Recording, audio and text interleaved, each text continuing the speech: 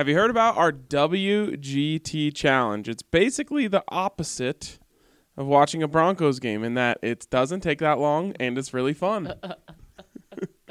Brutal. This is where it's going, huh? This week's hole is hole number 1 at Congressional. Make sure you get in on the challenge. Go to freewgt.com, download the app, and play hole number 1 on the closest to the hole challenge at Congressional. Send us a screenshot of how close you got it. And if you're the closest, you're going to win a prize. If you aren't the closest, you'll just get an entry into our final grand prize drawing, which will be your choice of a jersey or tickets to the game. So make sure you get in on that. Let's jump into the show.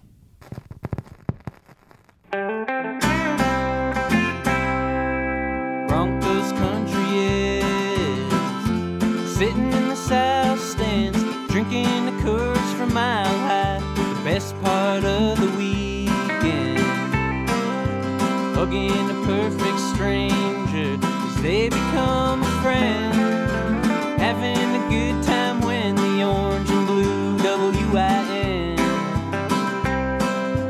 tuning in every day with the good folks down at BSN.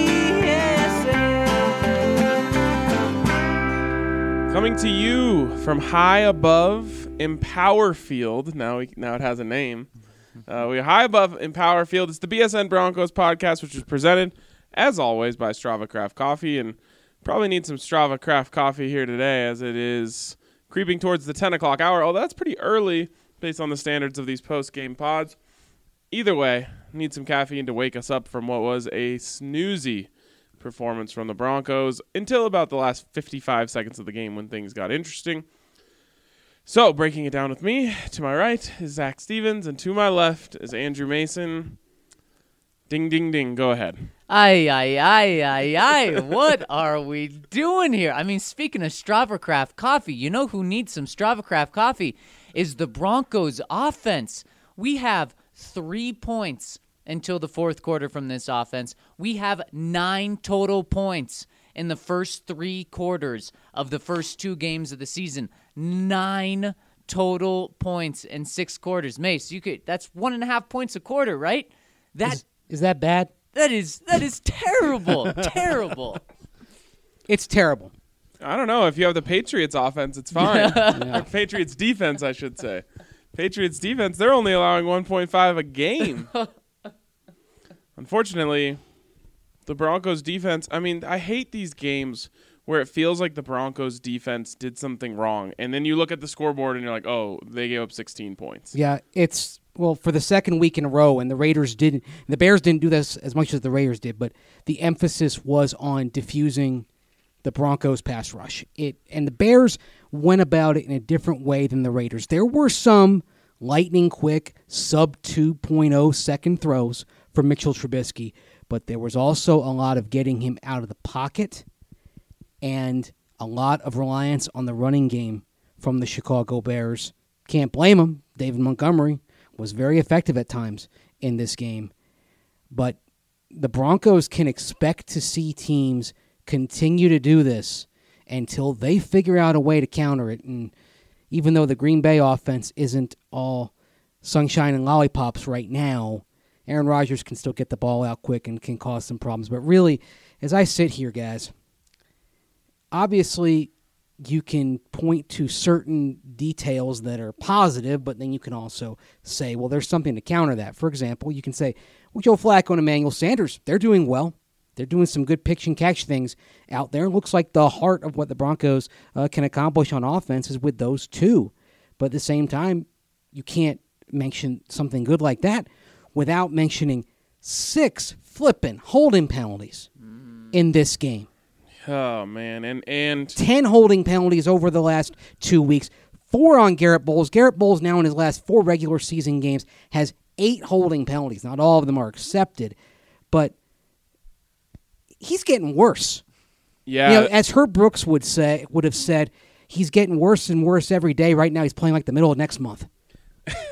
That's the scary thing is you bring in Mike Munchak, and he's supposed to be the offensive line whisperer. And But it does take time. it does take In time. Pittsburgh, it didn't happen overnight. That didn't become an elite unit in that first year. They made progress, but they didn't hit elite until 2 or 3 years But down you the said line. it right there. You said the word progress. We are seeing regress. He's going the wrong way. He is getting worse on the field. But everyone else except Ron Leary, but I think Ron is playing hurt right now. But Connor McGovern, Dalton Reisner, Elijah Wilkinson, they're playing better. And that is exactly my point. This is not Mike Munchak's fault. You've given him a project that cannot be finished. It is an impossible dream to think that Mike Munchak could turn Garrett Bowles into, a solid left tackle in this league. And now you've held on too long. You are in this problem where you don't have a left tackle, and benching Garrett Bowles is not an option because there's no one you can turn to, Zach. Exactly. And what gives you confidence that Mike Munchak, as Garrett Bowles called him this evening, what gives you confidence that Mike Munchak will be able to turn Garrett Bowles around? Because before training camp started, during training camp, before the season, it was, he's Mike Munchak. Of course he's going to be able to. It may take some time, but he's going to be able to. Now, 2 games into the season, where Ryan, you're right, we're seeing him regress. And then after the game, we're not seeing anything. And when you talk to him, you're not seeing anything that would make you think, okay, well, you know what, he struggled, but boom, we saw the light turn. Now he's going to be doing the extra things. We don't see anything.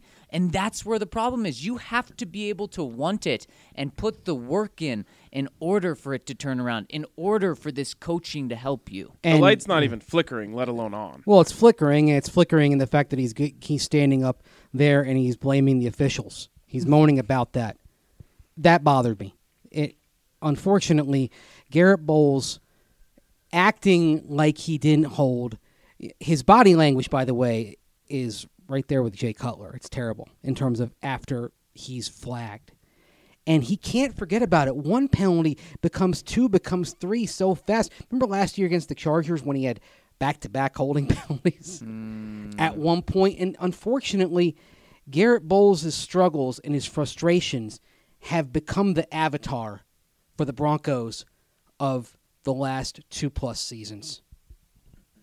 Right down to the fact that he's blaming the officials. And there were a lot of guys in that locker room blaming the bad roughing the passer call, and I get that. But I like what Justin Simmons said when he talked about, hey, there were 4 or 5 other plays. Yep. If we make those, that roughing the passer call, that holding call, they don't matter. Winners understand that if you do enough, you can create a buffer zone to where a bad call or 2 doesn't cost you a game.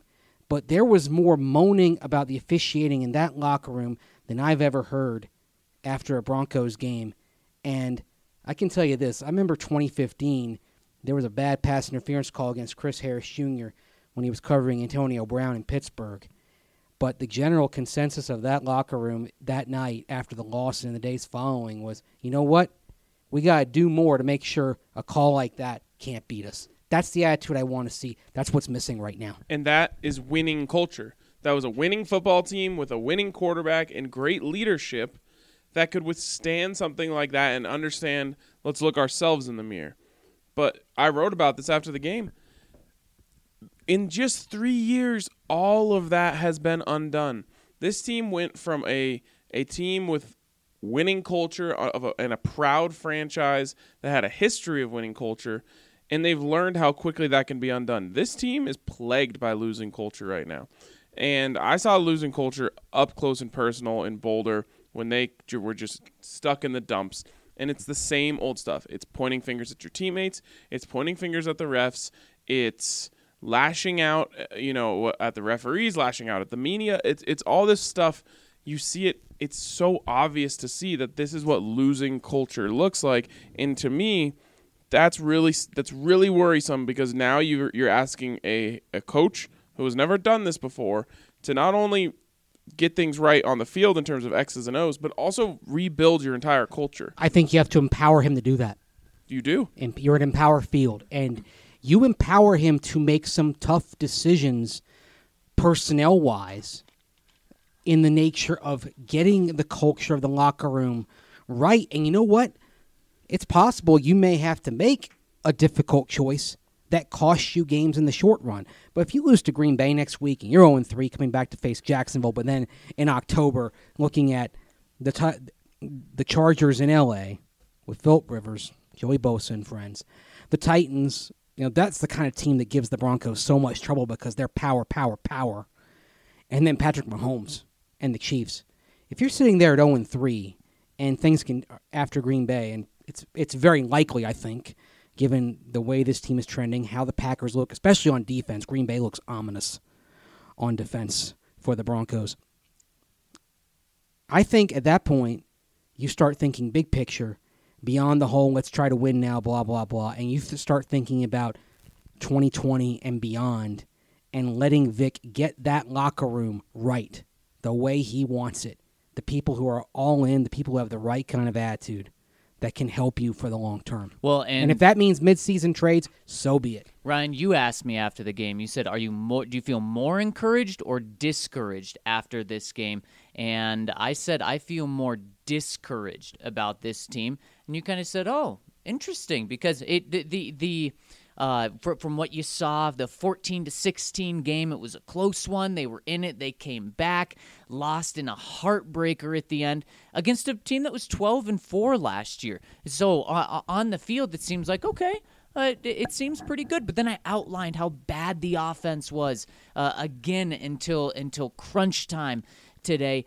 But really, why I feel more discouraged is because of what you guys have talked about. And it's that losing attitude. It feels like the way the players were acting tonight, immediately after the game, when multiple players were throwing their helmets after the game, it felt like they knew the season was over. And that right there, and then listening to them in the locker room just seems so discouraged, and then making more excuses, making 100 excuses and accepting zero responsibility. Maybe you guys heard one person stand up and take some responsibility. I didn't hear any of that, and that is a losing culture. You will not be able to win. This team is not good enough to be able to just go out there and not expect to get better each week. They have to, and they're not doing that. That's why I'm so discouraged. I heard that from Justin Simmons. That's why he's on the lifeboat. I heard that, and I saw that on the field from Kareem Jackson, who had another phenomenal game. Both those guys were absolutely balling out there in the secondary, making difference, making plays. Those are two guys I want with me on the lifeboat, that I want on the island. For sure. So there's some guys, but there's a lot of others going on. There were maybe more than you would think that actually did, but it was always after something. And once you've already said one thing, it doesn't matter if you say these refs were terrible. I can't believe this happened. We should have won that game, but of course, in the end we have to win. It's exactly what Garrett Bowles said. Right, exactly. Once you've already, you can't say like blame, but it has to be the other way around. Right. We have to be better, and we shouldn't let this happen. But I do disagree with that call on Bradley Chubb, and I think this is a good way to segue into kind of what happened there at the end of this game. And I think you start with that call. It was a bad call. It's a terrible rule, and it's a bad call. And even if you, in my opinion, even if you want to say the whole body weight argument, first of all, Bradley Chubb had nowhere to go. He's stuck in a compressed pocket. He had nowhere to roll. But on top of that, Charles Leno pushed him down on top of Trubisky. So miss me with that. It was a bad call. Anyone disagree? I don't disagree, but also the Bears can complain about a similar call against Eddie Goldman. Totally. Right. This is like watching a badly umpired game, but the umpire is missing the same outside strike. Yep. Same, and so yeah, it was poorly officiated, but at least it was poorly officiated consistently. Right, and anyone that rolled with us last year knows that I am not here for these type of excuses from players, from fans, from the coaches. I am not here for it because just as you said, Mace, the Bears could say so many plays that win against them as well, or poorly officialed plays. Yeah, I mean, look, we've all been around this town. We know what winning football and winning attitude looks like. Right now, this isn't it. That ain't it. Okay, so anyways, they're able to, after that penalty, force, because that brings the Bears all the way to the 45-yard line with, I want to say, about 20 seconds left. They're still able to force them into 4th and 15 from their own 40. Yep. 4th and 15 from their own 40. They 12 seconds left. With 12 seconds left. They have to get 25 yards to get into field goal. No, with 9 seconds left. 25 yards to get into field goal range with 9 seconds left. 4th and 15 from their own 40. No matter what happened to that point, you have them where you want them. That's all you can ask for. If you told Vic Fangio on the field before the game, Coach, you got 4th and 15 from your own 40 with 9 seconds left in the game, you're up by 1. Are you going to take that? He'll take it 1,000% of the time, and that's where I just think all the excuses have to go out. Yep. Forget about anything else that happened in the rest of the game that led up to that point. You had them where you wanted them, and in the famous words of Dennis Green, you let them off the hook. Mm-hmm. If this defense is what it believes it can be, it makes that stop. And that's kind of, again, if you look at the last 2 to 3 seasons, yeah, the defense is good. Yeah, it's got some stud players out there. But we can also look at games like this one where they didn't make the key stop. It mattered most. I was convinced we were going to be able, to say everything's alleviated because Von Miller got the game-winning sack at the end of the game. Now they're off the schneid when it comes to not getting a snack. They're off the schneid, a sack, not a snack. I'm hungry. They're off the schneid when it comes to not getting a win. All that stuff. I thought it was all going to be alleviated in one play there at the end of the game, and it wasn't true. And so now you are 2 weeks, 2 losses, 0 turnovers, 0 sacks. That's the biggest problem with this team right now. We knew this offense wasn't going to be great. The offense has to be better. It has to be. But the defense has to be elite. And you know what elite defenses do? Just look at the Broncos in 2015. Not only do they make plays consistently, they make plays when you need plays to be made.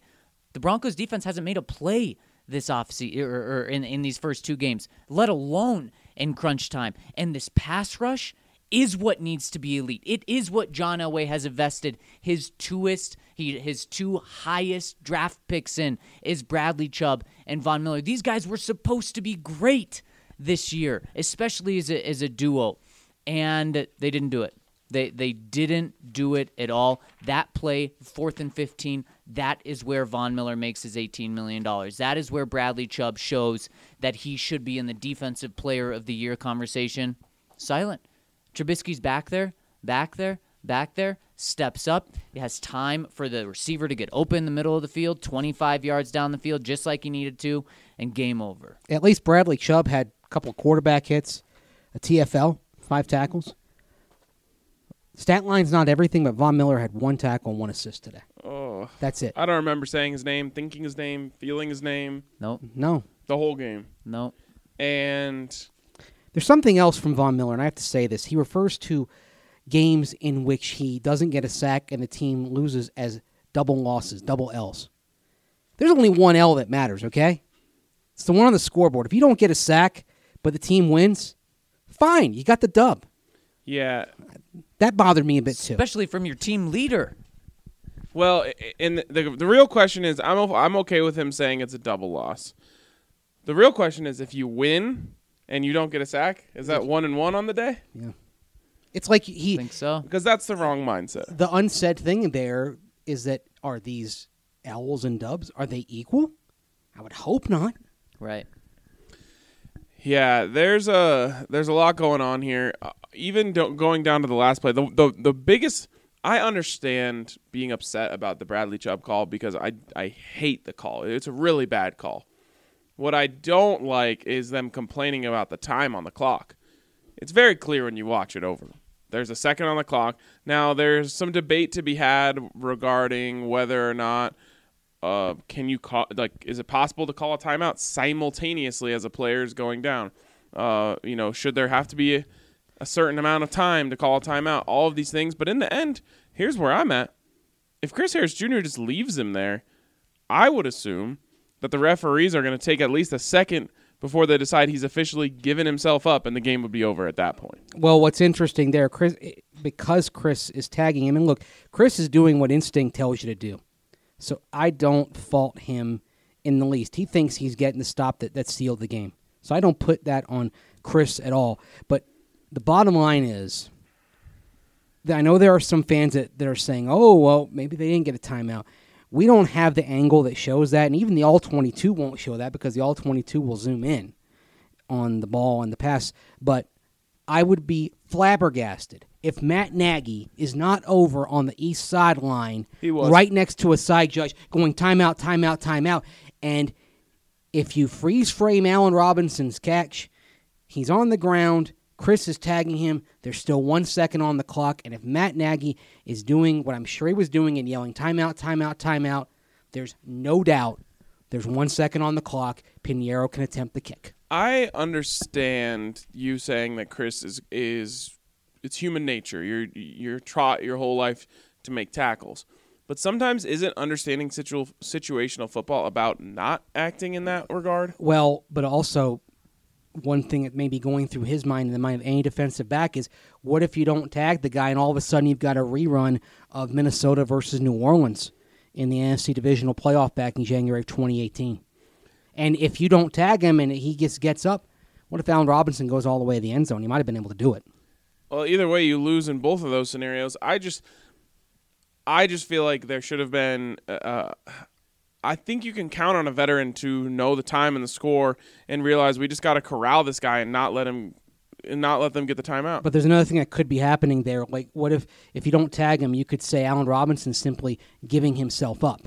Right. And if you would judge the giving himself up to happen at 1 second and somebody's calling timeout, then, this is all details and they still have the 1 second on the clock and that's it. Right. I just think giving themselves up, you have to wait a second to know, did he give himself up, before you know that he's, in the fetal position on the ground rather than he just slipped to the ground and he's, not getting up. But you could correct that with a huddle and a non-replay, as it were, basically. I think if Chris had not tagged him, but they're hollering for timeout, I think they get the second. Yeah, I think if you look at this play from a non-Broncos perspective, it's easy. Of course, there was 1 second when he went down, and of course Matt Nagy's there just screaming timeout, timeout, timeout. If this was the opposite, Broncos fans would be saying it was a great call by the officials. I think it was right. The They Broncos, got it right. The There's Broncos nothing did that not went get hosed. And No, not at the end. That's for sure. It's interesting to get the non-Denver perspective. Friend of the program, friend of mine, Frank Schwab of Yahoo Sports, he said, I don't get the controversy here at all on this. So The controversy is just Broncos fans were upset and the players were upset and everyone was upset that they lost the game, and you're looking for something to point out. If you want to point to something, honestly, go back to the Bradley Chubb thing because at least you have a case there. that's a bad call. Here's the thing But with Eddie that, Goldman's though. a bad call too. Here's the thing with that. Are you confident saying the Broncos would have absolutely stopped the Bears in moving? Because Mitchell Trubisky went the 25 yards on 4th and 15. He got what seemed to be the impossible. He got that. So who's to say that he's not going to go and get that? Who's to say that 4th and 15 he's not getting 40 on? Well, another thing, like let's say you only rush 3 and Trubisky takes his time, but then he waits for a lane to open up. Trubisky can rip off a 30-yard run like that. It's actually the thing that he does best is the proclivity for the explosive run that discombobulates a defense. For all you know, if you don't rush Bradley Chubb, if you kind of have him lay back a little bit, what's to say Trubisky doesn't just take off and get to midfield anyway in that scenario? So, yeah, I want Bradley Chubb attacking, and even if there's a penalty there, I'm not bothered. I'm bothered by the call. I'm not bothered by Bradley Chubb going in there and hitting Mitchell Trubisky, not one iota. In the end, an L is an L is an L is an L is an L, and it doesn't matter. And there are a lot of L's in the last 16 games, by the way, when you put it like that. And unfortunately, I think we might one day be looking back and saying, well, good thing they went and converted that 4th and 15 there because it helped the Broncos' draft position. Hate to be there already, but I think that's where we might be in short time. By the way, I love what ifs. What if there had not been an offside penalty on the PAT after the Sanders touchdown with 31 seconds left? Can you imagine the evisceration that By the Brandon way, McManus would have received for missing the PAT? Well, how about for the offense for not getting the playoff? Yeah. The delay Of game. By the way, there were some real curious game management errors, like the delay of game there on the PAT, like at the end of the first half. Now, there was a penalty that was involved with this, but you get the ball back, but you're deep in your own territory. The Bears have one timeout. The thing to do at that point is maybe you do a draw play to try to get some yardage, but then beyond that, you just go to the half. You have an incomplete pass. You have a Garrett Bowles holding, which is declined, but that stops the clock. And then lo and behold, the Bears are able to call a timeout after the third down stop, and they get a possession that never should have happened.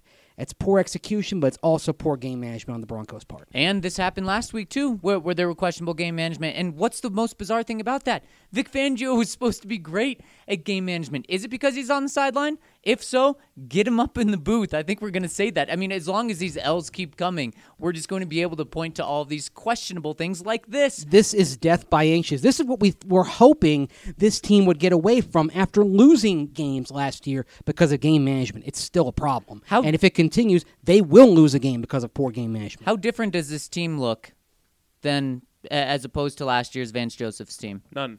In so many ways. I mean, the games are ending in a very similar fashion, Ryan. We talk about that all the time, about how, they're always in it at home. It feels like they're always in it, and they always lose in a funky way. It's the same ending every time. It's the same ending, and they get there the same way, too. No wonder that you had a horde of fans leaving after the interception by Kyle Fuller with 4.5 minutes to go.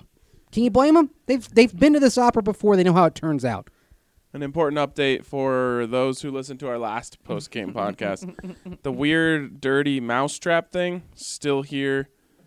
Oh, don't touch it. You're asking something to squirt out of there. What are you doing, man? I just wanted to see. No mice have been caught yet here in the trap. It's still really disgustingly dirty. Well, the mice only run free in Oakland. But I can report to you, I did not see any mice in the press box last Monday night. It was about the only thing that went right. Well, they were eating the internet, right? They ate I think they ate the cables. Well, I've seen multiple mice in this here press box, so they're not absolved of any. We've certainly felt their presence, haven't we? Heard their presence? We literally heard a mouse stampede over our heads in this exact spot. This is what you get when you stay late. Yes, it is. Okay. Well, I'm sure after that you might need some Breckenridge Brewery beers, or maybe you need something a little stronger than that, but they've got some strong ones. You could just go with an IPA if you need something nice and strong. Whether you're 2-0 or 0-2, Breckenridge Brews are damn good beers, always. Did you see my Periscope the other night? Yeah. I got to clip that, just the beginning part there, the damn good beers part. We love them. They love us. You love us. You love them. They're simply undefeated. Have any of their beers, you'll love it. It's a dub. Breck Brew is definitely 2-0, for sure. All right. Well, also, if you're in need of an electrician, for over 35 years, Piper Electric has been some of the most fairly priced, dependable, and trustworthy electrical contract companies in the Denver community. If you call 303-646-6765, they'll give you the BSN back-to-school hookup and save you 20% off your next service call. And maybe the Broncos could get Piper Electric in here, not just for some of the wires that the mice have chewed up, but maybe just to add some electricity into this stadium as we move on here into the second segment. Where do you guys want to go with this? Man alive. Do we want to actually say, okay, there were some things that did go right that you can lean on? I mean, do we want to? Yeah, let's do we that. want to actually try to extract some positives? Okay, I'm going to start here. Emmanuel Sanders, baller, is baller. Yep. And he's back. And if he and Joe Flacco stay healthy, even if this team ends up having a lousy season in the win-loss ledger, Emmanuel Sanders might have a career year on the stat line. They are in sync. It is along with Philip Lindsay, I would say the one truly reliable thing about this offense.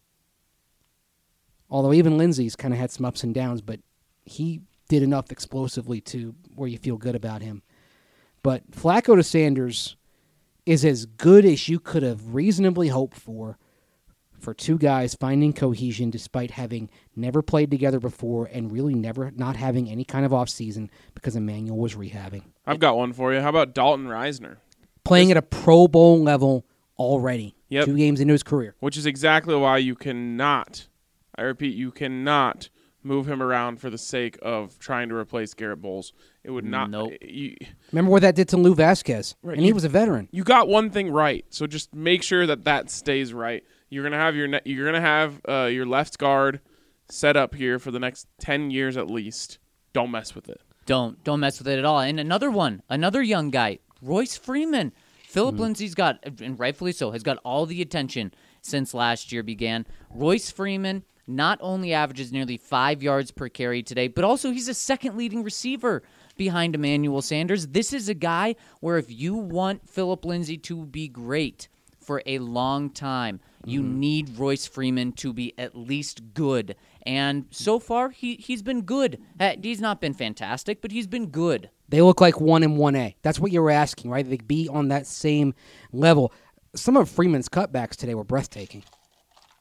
He's really improved at that. And he's in this scheme, this zone blocking scheme, he's doing a wonderful job at making sharp cuts and then being decisive when the hole flashes open. That's the key to success in this scheme. The hole isn't going to be there for a while. You've got to see it, make the commitment, and go. Bobby Turner, when he was the longtime running back coach here, used to say one cut and go over and over and over. That was his mantra.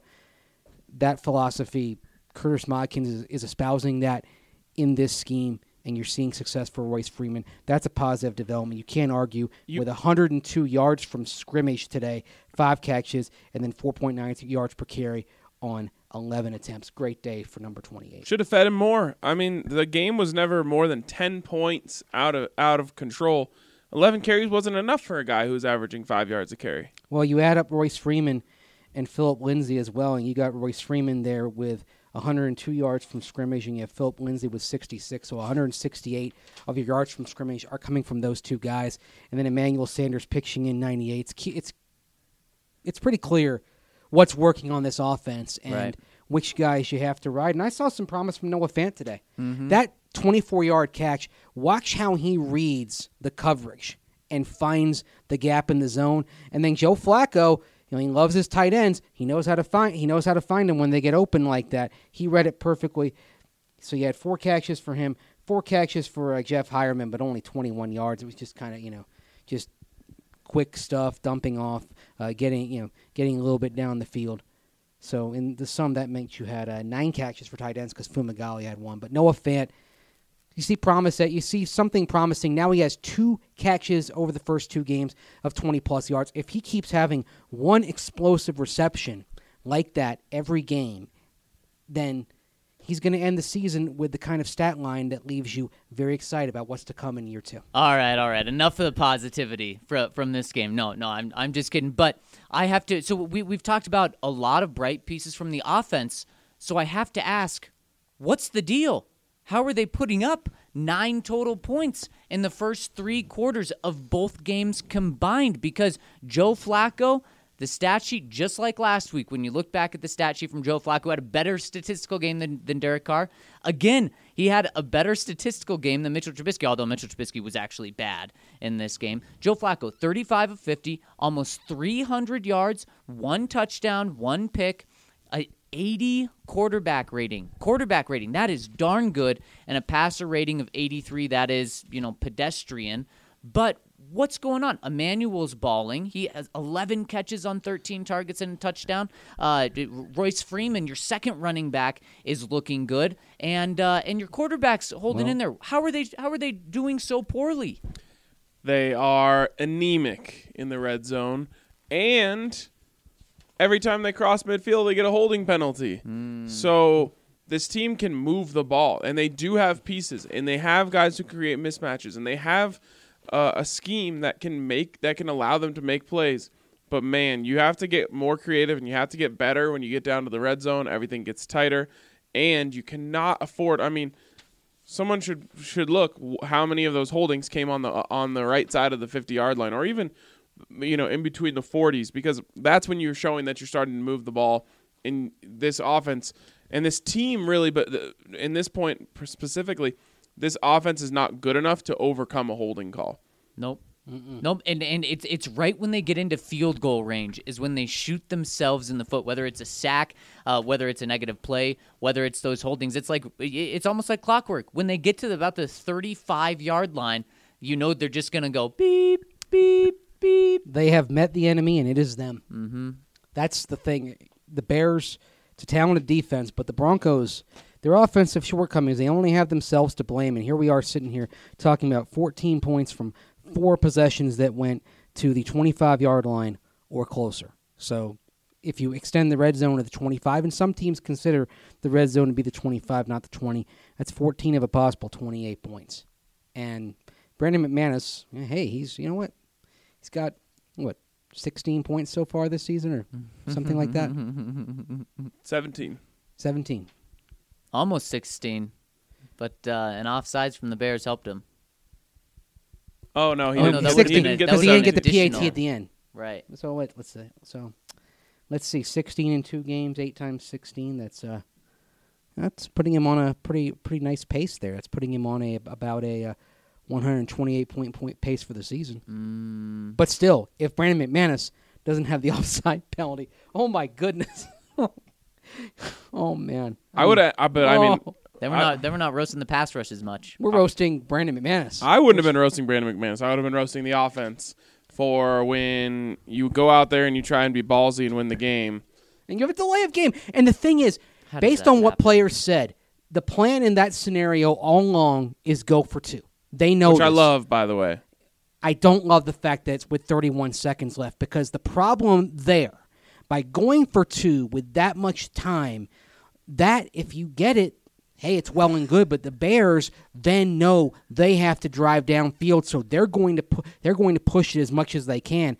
If you go for the PAT and take the tie game there, if you hit the PAT, then the Bears, they're playing not to lose. Maybe they try to get something downfield. Maybe they try to get a draw and have Tariq Cohen break a tackle or 2. But if that doesn't happen, then they're just taking a knee and they're going to overtime. No, I just mean I love the fact that the players knew that was going to be the philosophy. Well, that's fine, but they got to move that from, say, we're going for 2 if there's a minute left or 45 seconds left or whatever, to say if we get a touchdown in that situation in the last 20 seconds or 15 seconds, then we're going for 2.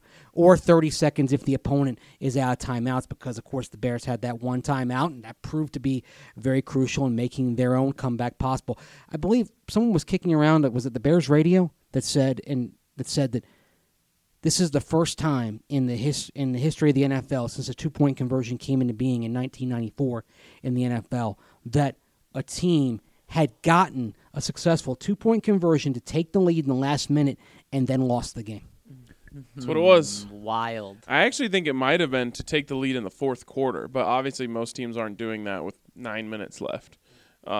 So it's pretty wild. I understand what you're saying. All I'm saying is I've preached on this podcast before that if you're a head coach, you should have a philosophy, and your team should know the philosophy when it comes to that. When it comes to 4th and 1 from the 50, the philosophy never changes.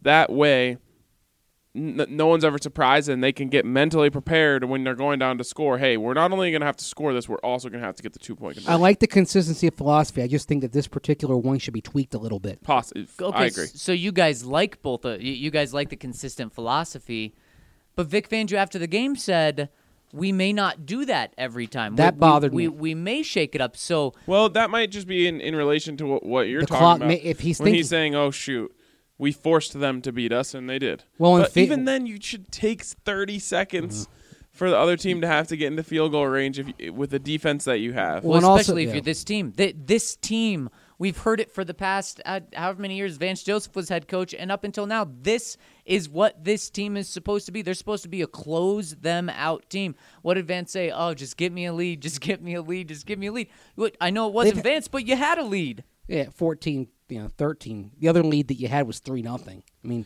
this team has been playing from behind for most of these 2 games. I mean, here they are. I think one of the things I want to do, and I'll probably kind of parse this out before tomorrow and put this in kind of the post-game leftovers piece, is that this offensive production, almost all of it's happening when you're behind 2 scores in the fourth quarter. Right. Yep. It's when it's garbage time. Yes, or even when you're down 13-6, when the opponent is still kind of playing back a little bit. They're not attacking in the same way they are earlier in the game, or if they've got it, or if they're behind. They're going about it a different way. You're seeing a little more umbrella type coverage, for example. Remember last year against the Rams, Broncos had scored late, made it interesting. It was 23-20. Didn't feel that close. Now this game, because the Bears didn't pull away, it was closer. But the crazy thing is that we're one little blip, we're literally one tick of the clock away from saying, wow, the defense was incredible. They held them to 13 points. There's a lot of issues with this team, but at least they're 1-1. At least they're 1-1. They have now two more weeks to get it figured out, right? Because if you lose in Lambeau, okay, well, now you just got to come back and win against Jacksonville, and you're back to 2-2. We are one tick of the clock away from this team being in an acceptable position. And now, because of one singular second, we are in a position where we're saying this team is staring in the face of 0-3, and anything can happen in a game. They could come back here and play Jacksonville and lose that one, and then it is you might as well light the match and burn it down. I think you might be there at 0-3, realistically. And it's pretty much there now, since no one is giving them a shot next week. Not a single person. And I don't know how you could. And here's why you can't. Here's Vic after the game talking about what's on deck for the Broncos. He says, now we go up and play a really good Green Bay team, who I assume, did they win today? Yep. They're 2-0 and have one of the best all-time quarterbacks ever. No pressure. Good luck. Good luck. Who did they play? Oh, the Vikings. He just assumed they beat the Vikings. Yep. Interesting. Well, I mean, Green Bay at Lambeau Field, and when they've got their stuff together, and their offense is still a work in progress. On the defensive side, clearly they have and Kirk their Cousins stuff together. Just make sure we get that part in there. And the Broncos have never won a game in Wisconsin, and the other thing is most of those games haven't even been close. Now, there are a couple of games you can throw in there in 03 and 96 when the Broncos had clinched their playoff spot and were resting starters.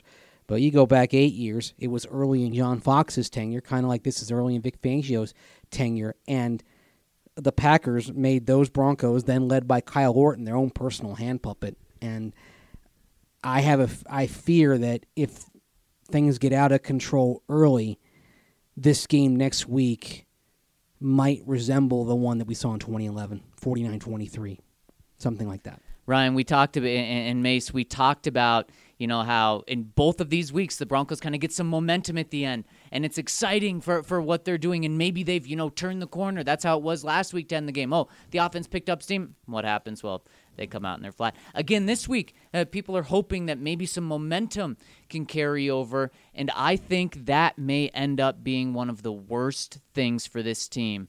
And let me tell you after the break why. What's up, guys? Ryan Koenigsberg here, and I got to tell you about the Blake Street Tavern. It's my favorite sports bar in town, as evidenced by the fact that we had our fantasy draft there. It's where I watched Super Bowl 48. It's where I watched CU win a Pac-12 basketball championship back in the day. It's the place to be for any sporting event. It's the biggest bar in town. I always joke you could land a 747 in there. It was named the National Sports Bar of the Year in 2017 by Nightclub and Bar Magazine. It wins Best Sports Bar in Denver seemingly every year from Westward. Anyone else that's voting, it's the place to be. They've got great specials, and the food is out of this world. I recommend the nachos, the green chili fries, the buffalo chicken wrap. You name it, they've got it, and the location is perfect. Just 2 blocks north of Coors Field, and they have parking. So go check out the Blake Street Tavern. Final segment here on the BSN Broncos podcast. And Zach, before the break, you said that maybe these close finishes, maybe just getting so close at the end but falling short could be a bad thing for the Broncos. Yeah, and not just in the week-to-week where, you're close enough, so might as well keep Garrett Bowles in at left tackle. You're not tanking yet, so you're not going to put Jake Rodgers in. You're not going to put Austin Schlottman in yet, of course. But also when you take a step back and look at the big picture and look at where this team is last year, they clearly would have been better off not winning any of those 3 games that they won near the end of at the end of the season. They needed that full tank to really not just get a higher draft pick, but to see where this team is. This team may need to hit rock bottom, and rock bottom isn't 5-10, 5-11, 6-10. It's not these games where, yeah, you are 0-2, and the games were terrible for the first 3 quarters. You were not a good team, and then you kind of made it respectable in the end so that you give yourself some hope. That's what's been going on with the Broncos for the past few years on a week-to-week basis and on a season-to-season basis, and that clearly is not what this team needs. If it continues to go down this path, they need a hard reset, and you don't get hard resets from these keeping it close and giving yourself hope. That's where I actually think that maybe, and fans don't want to hear this, I get that, but maybe a few more losses would not be the worst thing for this team long term. Mm-hmm. And then, let's say it gets out of control. Let's say you're sitting at 2-6 at midseason. Even if Joe Flacco is doing all right, that means you see Drew Lock at some point in the second half. And it better be soon. Because if you're having a bad year, you got to find out about Drew Lock if he's got potential, because if he's not, then you start looking at next year's draft class. Then you start saying, okay, well, how does Drew Lock compare to Jake Fromm? How does Drew Lock compare to, I don't think they picked Tua. How does he compare to, Justin Herbert, Kelly Bryant? Name your quarterback who could go in round 1 or round 2. Jacob Eason if he comes out from Washington. The other thing is, on the positive side, if you have a bad season, but you play Drew Lock and you find out that he's the answer, then great. You could be sitting there with a high draft pick and a chance to say, we can get a real game changer somewhere else, and we have the luxury of doing that because we already have the quarterback in our back pocket. Maybe Visca. Hey. Because if Emmanuel Sanders leaves in free agency, if you don't re-sign him, you're gonna need a wide receiver 1 out there. Yeah, just got to figure out a way to keep him healthy. But that's neither here nor there. But this team is on a precipice right now, and I would actually say not just this team, this club, this organization. Mm-hmm. Yeah, I think this team does need to bottom out. And the crazy thing is that if they had started the rebuild when they should have started the rebuild, after the Super Bowl, you'd be done with it by now. Mm-hmm. Or if I'll give you the first year after the Super Bowl because you still had an elite defense and blah, blah, blah. You didn't know how bad Trevor Siemian really was. Watch your mouth. You go ahead. I'll give you that one. So then you start the rebuild the year after that. Right now you're in the final stages of that rebuild. But to resist, now you're going to be going on 4 seasons after that Super Bowl when all of that should have been a rebuild and you haven't even started it. It's just a waste. You just wasted 4 seasons for no reason. And you might as well hit rock bottom now because that's the only thing that I think is going to help this team. But the question is these early losses, are these early losses going to encourage them to sell? Because remember, they were starting 3-1, 4-0 all these times. So they were never truly out of it until week 12, week 13. This year, you start 0-3, 0-4, whatever it may be, 1-5. Well, then come trade deadline time, you really have to look yourself in the mirror and decide if you truly do want to sell and rebuild. Or maybe you start entertaining those thoughts a few weeks before the deadline. Right. So a player should have more value on the market if you're dealing him at week 5 or week 6 than week 8. So Mace, theoretically, the deadline, I believe, is right around the beginning of November. Is that correct? I believe so. Yeah, I think it's the week before the Browns game. The Browns. Okay, yeah. so let's play a little game. Let's quickly go through the schedule and do win-loss, just where you realistically think they are right now up until that deadline. Next week, Packers in Green Bay. We're all going to say loss. 0-3. Jaguars at home. I think they win that one. I'll give them a win. I think that's the first dub of the year. Okay, 1-3. Even though I'm enamored with the stash. Chargers on the road. L. 1-4. Titans at home. I'm going to give them the dub there. Okay. I've got to say the L because that's the type of power team that just drives the Broncos bonkers. I like them both. So we'll go 2-4 or 1-5. Chiefs at home. L. 2-5, 1-6. Colts on the road. L. And the Colts actually showed today against the Titans why I believe they're going to win that division in the end, even without Andrew Luck. Here we go. I believe if I did the math right, that's 2-6 and 1-7 Ugh. by the time the trade deadline is here. If that doesn't tell you that you should be sellers, I don't know what will, because Mace, like you said earlier, at this point, even if Joe Flacco is doing what he's doing now and the numbers would say he's a respectable quarterback, he should absolutely still be a starter and not benched, you know you're going to see Drew Lock at some point. So what are you doing holding on to your assets? And when we're talking assets, we're not talking Derek Wolfe and Shelby Harris. We're talking about Von Miller and Chris Harris Jr. because we have to be realistic.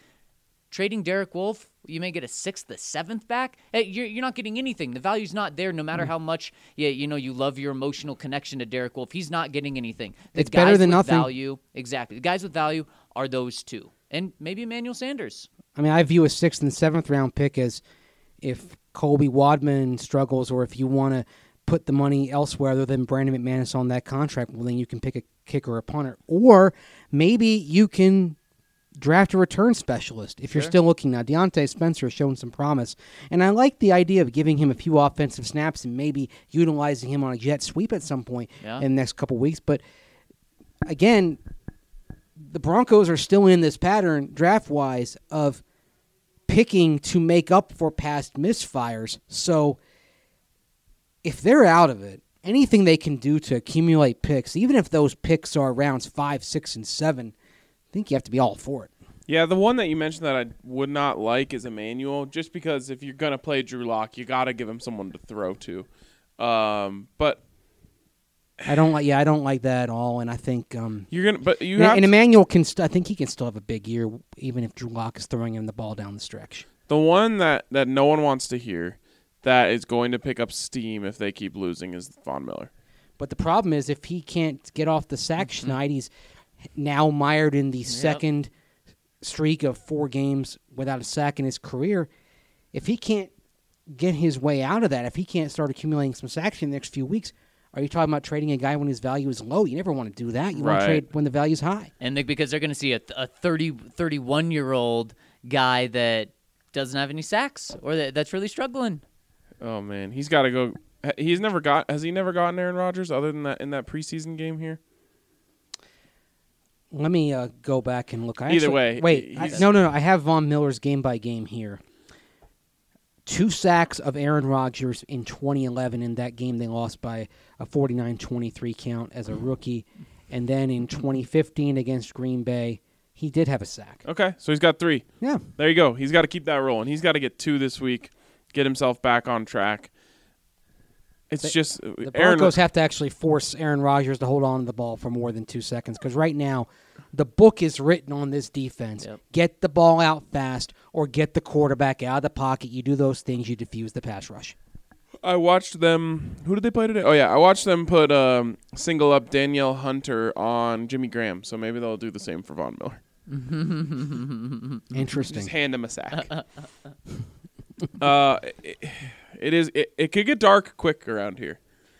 And is it darkest before the dawn, or as Mao Zedong was supposed to have said, but apparently mistranslated, is it darkest right before it gets pitch black? Are you that's an optimist or pessimist, glasses half full, half empty sort of thing? Well, I think as we just detailed, you need it to get pitch black, because that's the only thing that I think is going to wake up John Elway. And I said this to Zach as we were sitting down writing our stories after the game, but John Elway's greatest quality as a player has proved to be his greatest hindrance as a general manager, and it's a refusal to lose. And I respect it. I respect John for being who he is and not changing, because in the end, he is such a fierce competitor. The idea of just understanding that losing is going to happen just doesn't exist in his brain, and I totally get it, and I don't hold it against him, because you can't ask a guy to be someone he's not. But that refusal to accept that losing is not just a possibility, but a likelihood, has become a massive smear on his resume. Well, you're now 11-23 since the start of the 2017 season, 9-23 in the last 32 games, 4-12 in the last 16. Oh. You have a 6-game losing streak that is the longest active losing streak in the NFL. Oh. If you can't accept those data points as the reality of what you are right now, whether you're a fan or whether you're up in the front office, I think you're a little delusional right now. This team is not a good team, and it needs to face reality. That this could be a long way out. 4-12 4-12. in the last 16. And made two that. of those 4, you had a Shelby Harris interception in the last minute against Pittsburgh, and you had Phillip Rivers. Because he got blown off the line. Yeah, and Phillip Rivers throwing an incomplete pass to stop the clock, giving you extra time for a comeback in Los Angeles last year. If he just hands it off or even just falls to the ground, the Broncos probably don't win that game. So you are basically 2 phenomenal strokes of luck away from being 2-14 in your last 16 games.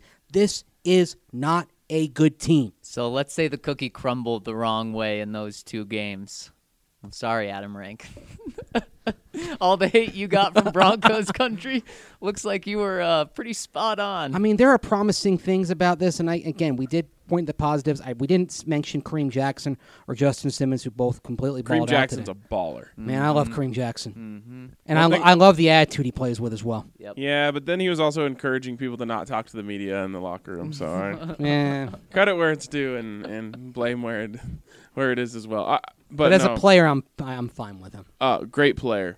Justin Simmons, exactly what we thought he would be in this And defense. he did talk Flying a lot, by around. the way. And he's on the way to another Good Guy Award, I think. Yeah. Yep. Yep. He's a good player, a great guy. But, man, the losing culture is what I come away with is just it's what we underestimated the most in this offseason is we really thought Vic could come in here. He could get the defense right. You get Flacco back there. That's gonna set the offense on a decent path. But one thing I just didn't account for is that these guys have gotten used to losing. And when you are losers, for lack of a better term, you find ways to snatch defeat from the jaws of victory. I grew up with this in Tampa. This looks very familiar to me, to what I saw decades ago from the Bucs. And it's funny how you find ways to lose, and you walk on such a narrow edge that all it takes is one flag, one misfortune against you, and you just go careening off the tightrope, as it were. The goal is to turn that tightrope into a sturdy bridge, so when the winds of fate blow, you don't fall off. But right now, the Broncos are on a tightrope, and because of that, they have so little margin for error, and they're paying for it week after week. And I'm sorry, but Joe Flacco is not the guy to come in here and turn this culture around because he is who he is. He's Cool Joe. And like we hear every week, Joe's going to be Joe. When things are good, he's going to be calm. When things are bad, he's going to be calm. And today after the game, it's the same type of answers where he's not worried. He's not bothered. He doesn't see this losing culture yet because he's still getting integrated. It's, oh, look, guys, come on. He Listen. doesn't, right, exactly. Listen, Zach. He doesn't feel He's a pro, right. but He's a pro that is great if you have winners around him. He fits in, but I don't think he's going to come in and totally change it by himself. I forget who we were around. It might have been Mace even who said it, but we were talking about it the other day, and it's like, yeah, well, in Joe Flacco's best years when he looked like a great leader, et cetera, et cetera, et cetera, he was on a team with Ray Lewis. This team doesn't have their Ray Lewis. Ed Reed, not just Ray Lewis, Ed freaking Reed. Reed. Right. Like that. Those were the leaders of that team. Joe Flacco was just the guy who kept the ship steady. Your Ed Reed right now is Todd Davis, and he's on the sideline. He's your thug, which apparently is a compliment now, according to Von Miller. Felt so weird tweeting that out, being I'm- like, "This is a compliment." I know, because I like really respect Todd Davis, the human. So it felt really weird typing out the sentence, Todd Davis is a thug. Well, he's the classic epitome of a player who knows how to flip a switch. I mean, there have been guys like that all through the course of the NFL that were gentle, kind, compassionate souls in every manner of life. But when they went on the football field, they flipped a switch. It's something I was reminded of when I worked for Carolina. Now, eventually they got away from this and started bringing in guys like Greg Hardy. But they went through a period after the Ray Caruth, Fred Lane years where they, in their drafting and player acquisition, had this philosophy that we would rather bring in the guy who's a good human being and hope that he can flip a switch on game day and turn into a bad MF than bring in the guy who's a bad MF in every way, shape, or form and then just hope that he can stay out of trouble. Well, So Todd Davis is kind of the guy, he's the former category. So if we ever call you guys a thug, we mean it in the best way ever. yeah, well, I think we know how to flip a switch. When we turn on this podcast, we get down to the nitty-gritty. Yes, we do. Not the most exciting day to listen to a breakdown of a Broncos game, but we try to shoot you guys straight as we've just crossed the 1 hour threshold here. I think that's going to wrap it up for us on the BSN Broncos podcast tonight. Quick shout out to 702 Pilot and his Air Force Falcons for a win this weekend. It was well earned, and I have a lot of respect for that football program and team and all of those student athletes. And like I tweeted, student athlete doesn't even come close to what those kids go through. So congrats to them. We'll be back tomorrow to discuss more about this game. We will digest it a little further and then, of course, take all of your questions. So make sure you get your questions in on this podcast, and we'll talk to you tomorrow. It's getting me down, waiting up for you. 'Cause I could have just as easily left by now. What makes me return is what I need you to do. 'Cause something you gave me just made me feel almighty. Sweet release. You're the only rudder that I had. That embarrassing waste of hours we would spend. And you're always where you said you'd be my friend. When I was lonely on the weekend, lonely on the weekend.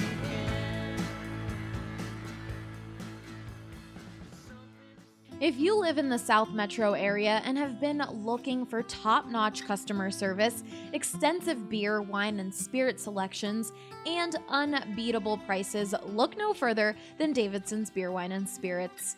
You won't find a more varied inventory anywhere else. Don't just take it from me, guys. This is Michael, and he's been shopping at Davidson's since they opened. The thing I like about Davidson versus the competitor is it has a larger selection. And if I am going to buy spirit, then Davidson's is usually my first choice as well, because just of the size of the selection. I also like the extensive selection of some hard-to-find items. But that's not all. Every department is staffed with highly trained specialists who can help you find exactly what you're looking for. But I've always found the folks that you chat with to be knowledgeable. I've chatted with the spirits staff about different bourbons and different vodkas, and I am always chatting with the wine staff about different things and saying, I like this, what else do you have that's similar? Particularly when I go to non-U.S.